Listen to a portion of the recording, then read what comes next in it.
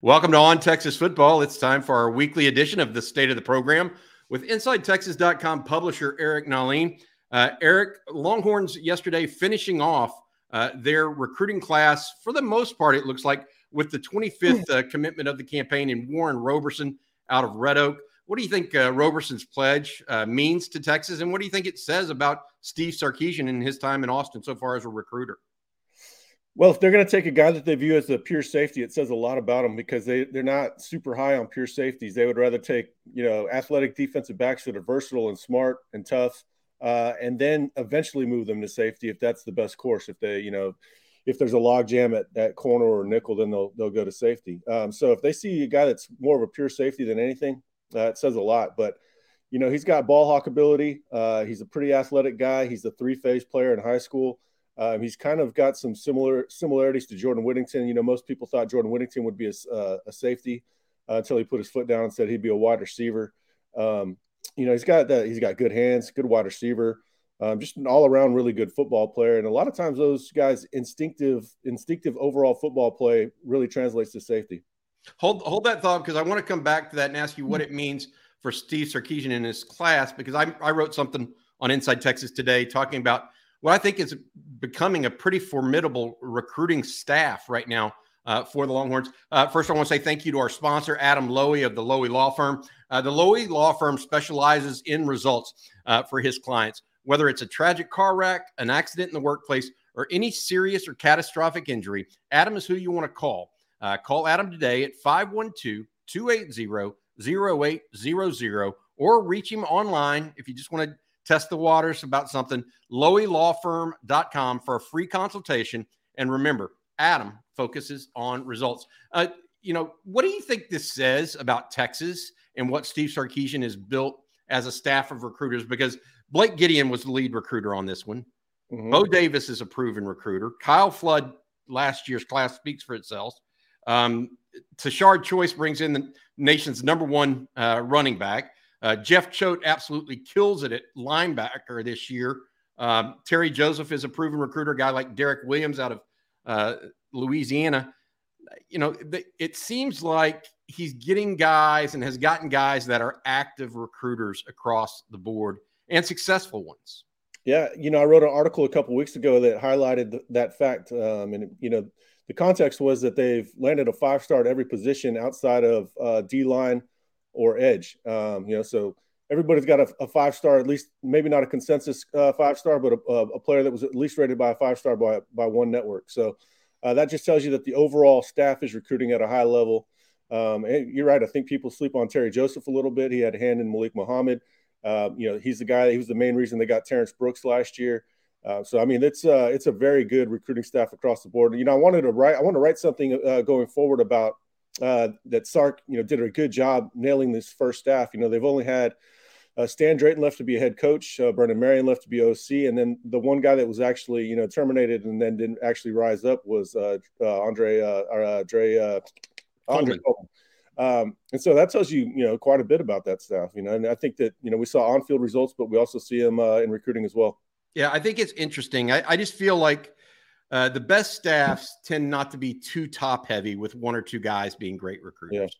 Yeah. And it seems like they're getting and that goes back not only to the guys you hire, but also the management of that staff, whether that's from the personnel director, a guy like Billy Glasscock or Brandon Harris, or Sark himself. It feels like they're spreading out the responsibility as opposed to being so reliant just on one or two haymakers, right?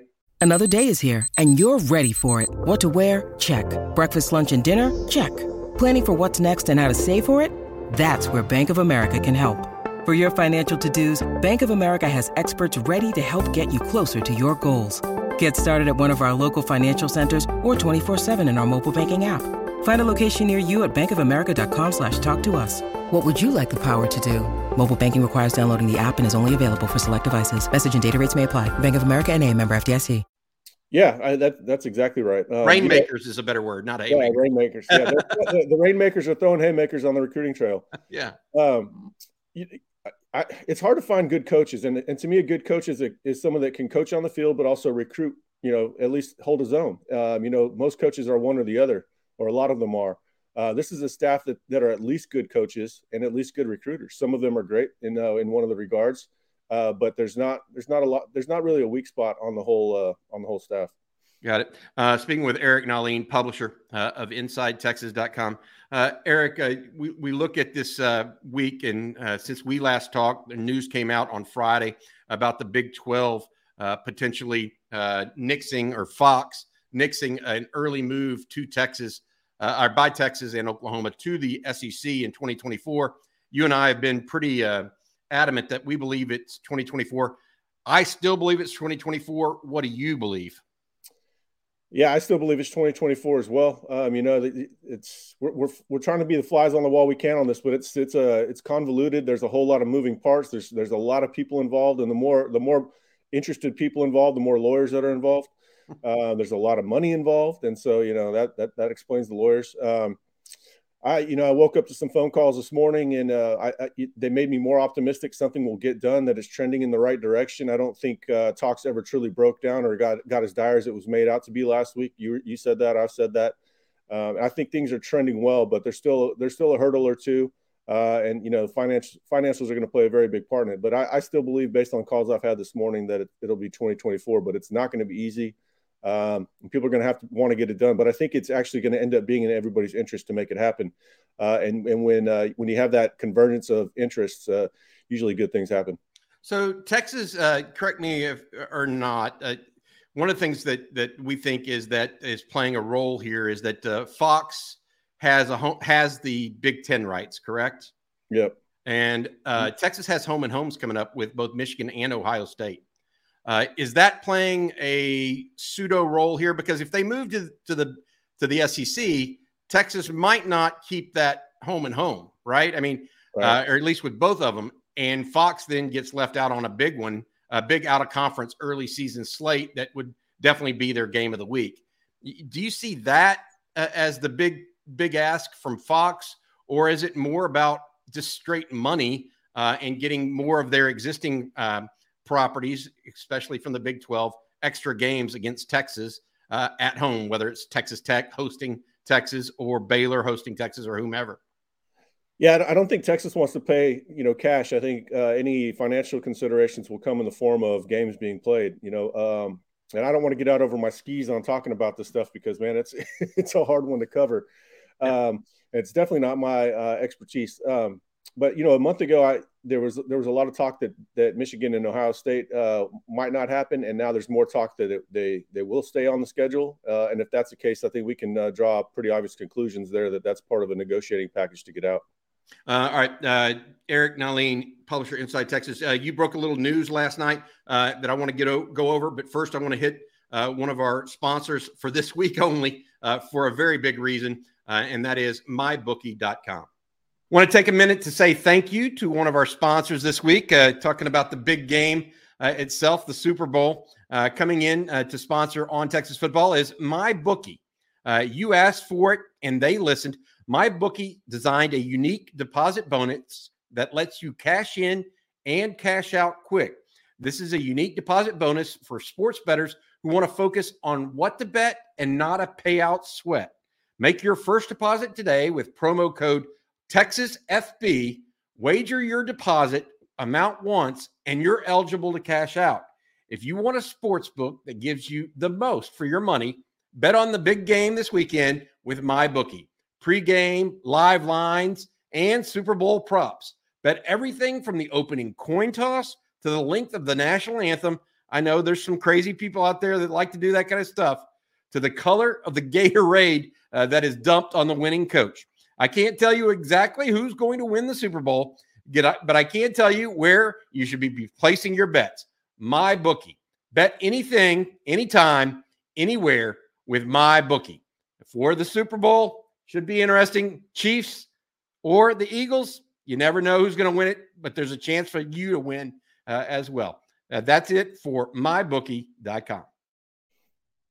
All right. I have never advertised for a gambling place before. That was a first, but at the same time, I've got the Chiefs this weekend. I'm going with the quarterback from White House, Texas. Hey, Yeah, Eric. I got to go with the Eagles on that. I don't really care who wins. The Niners lost, and, they're down to their third or fourth quarterback at that time. It didn't really matter anymore. But I think the Eagles are a bit of a team of destiny this season. We'll see. They've got the defense, that's for sure. Yeah. They have built something special on D. Hey, Eric, the question that I had for you next, it dealt with something you and Justin Wells reported on Inside Texas late last night, and that is Savion Red, the sophomore from Grand Prairie, has apparently moved positions. He got some action at wide receiver last year and showed pretty well at times, but he has apparently moved to running back for spring practice as soon as yesterday that move occurred. What do you make of that? And could he be cross training? What's the thought process here? Seeking the truth never gets old. Introducing June's Journey, the free-to-play mobile game that will immerse you in a thrilling murder mystery. Join June Parker as she uncovers hidden objects and clues to solve her sister's death in a beautifully illustrated world set in the Roaring '20s. With new chapters added every week, the excitement never ends. Download June's Journey now on your Android or iOS device, or play on PC through Facebook Games. I mean, it makes a lot of sense if you look at roster needs versus his skill set. It makes a lot of sense. He ran for about 1,400 yards coming out of high school, and that was always part of the evaluation that he might be a running back. We knew he wanted to play wide receiver, and we knew he played it a lot more as a junior than he did as a senior, and he had good hands. But he's a quicker than fast guy, and a lot of times that translates better to running back, especially when you have a body type like him. I think he's going to be good through contact. He's going to have toughness about him. Maybe an edgier Rashawn Johnson, but they need a short yardage guy. He might be able to fill that pretty quickly. He does have experience at the position, like we said. I could see him getting touches that in that way and in the passing game as well. Touches are something that he's going to want. We've seen how fiery he is on the side when his name's not being called. So hopefully he can carve out a niche, but he definitely fits. He definitely fits what they're looking for. And then at wide receiver, you got a guy like, they probably know right now they need to get Jonte Cook on the field. You'll have Jordan Whittington as a sort of that slot machine, but when you want to go vertical, Jordan's not exactly your guy. You put Cook there, and you can start cooking pretty quick. And then also it opens the door up for Brennan Thompson to get some be that vertical slot as well. Yeah, it's interesting because I thought Savion Red showed a little something. He's got some tenacity to him, right? Yeah. He's a guy that plays through the whistle. And I felt like that receiver group may have needed that from a young guy last year. And he provided it, not necessarily all too often, but, I think he had a couple catches against Kansas State. And, he always seemed to make the most of his yardage. What is the comparison, and why do you move him to running back? Are you worried about Jaden Blue possibly transferring out at midterm? Is there a need at the position because Jonathan Brooks isn't necessarily that guy? Keelan Robinson's going to be in his final year in that kind of role. What are your thoughts on that? Well, two things. Even on those his limited receptions, you saw some running back ability with it. He would get tough yards, or he would make somebody miss in close quarters, even though he's 210 pounds. Now they'll probably take his body in a different direction. We might see him up around 218 pounds by the time September comes around. They're not going to be as concerned about keeping him lighter. But I thought there was a roster need. We were talking about it during the portal window that they could use a running back, and I think it makes perfect sense. They need another bigger body, somebody that can profile to running between the tackles, which I believe he can do. Cedric Baxter is really the only proven guy. And when I say proven, it's proven on the high school level that can do that. Now, Cedric's going to translate to college. There's no doubt about that, but he hasn't done it yet. Savion Red hasn't done it yet, but he'll get his college reps over the course of the spring. So the move makes sense to do it right now. Doing it after spring would have made a lot less sense. So he can do it. I know he can do it, and the roster needs it. And there's more receivers that can play slot than probably bigger running backs that can move the pile and get you that short yardage, those tough yards. Now we'll see if he has that skill. Inside running is a bit of a skill, especially in short yardage. You've got to be assertive, and you have to have good vision. A lot of guys run straight into the backs of others and then get stopped, and that's not what you're looking for. I will say this about him. He's not the biggest guy, He's got some size to him. Yeah. He's not tall, but he's got. If you looked at him, you would think more running back than wide receiver. Well, here's my point, though, that I would say he finishes every play, not unlike, and I'm not going to compare him from a leadership perspective to Roschon Johnson. Right. But yeah. Roschon Johnson got every last bit of yardage he could possibly get. Saquon Red, as a receiver, actually did that, in my opinion. Well, he's got a tenacity about him, and you have to have that. You have to play through contract. What I joked about in the text was, Roschon will lift you up with words of encouragement, and he'll lift you up with rights and lefts of encouragement. He's a very competitive guy. He's always been like that, going back to high school, and it didn't matter what sport he was playing. If it was basketball, he's like that. And so running back, really, I think it fits his temperament. I think it fits his skill set. It fits the roster need. Eric, we look at this group less than a month out now from when Texas starts spring practice. It's already one position move. Have you heard anything else that really strikes you about the program right now as they head into really this next 4 weeks before they start spring practice? I don't want to make too much of it, but they're doing that team-wide competition designed to cultivate competitiveness and accountability. And Quinn Ewers' team is in the lead right now, so you don't want to blow that out of proportion. But when it comes to Quinn, we're going to collect as many data points as we can. We're not going to make much out of each individual one, but it's like a mosaic. Put them all up on the board, and then let's see what our opinion is after the spring. My guess is that we're going to be back to being as excited about them this spring as we were last spring. I want to talk a little basketball and ask you about the basketball coach. First, I need to say thank you one last time to our sponsor, Adam Lowy of the Lowy Law Firm. The Lowy Law Firm specializes in results for his clients, whether it's a tragic car wreck, an accident in the workplace, or any serious or catastrophic injury. Adam is who you want to call. Call Adam today, 512-280-0800, or reach him online at loweylawfirm.com for a free consultation. And remember, Adam focuses on results. Eric, Texas leading the Big 12 right now in basketball. The question that I think everybody has beyond whether or not just how good this Texas basketball team will finish this season. More than one publication has now come out and said Texas is a shoe-in for the tournament. They may be as high as a 2 or 3 seed. Yeah. Look, they're going to get to the tournament, whether that's as a 2 or as a 6 or 7. Who knows? That's really to play out here in the next month and a half. As it looks to you, where and what are you hearing about Rodney Terry, the head coach, potentially keeping the job beyond this season?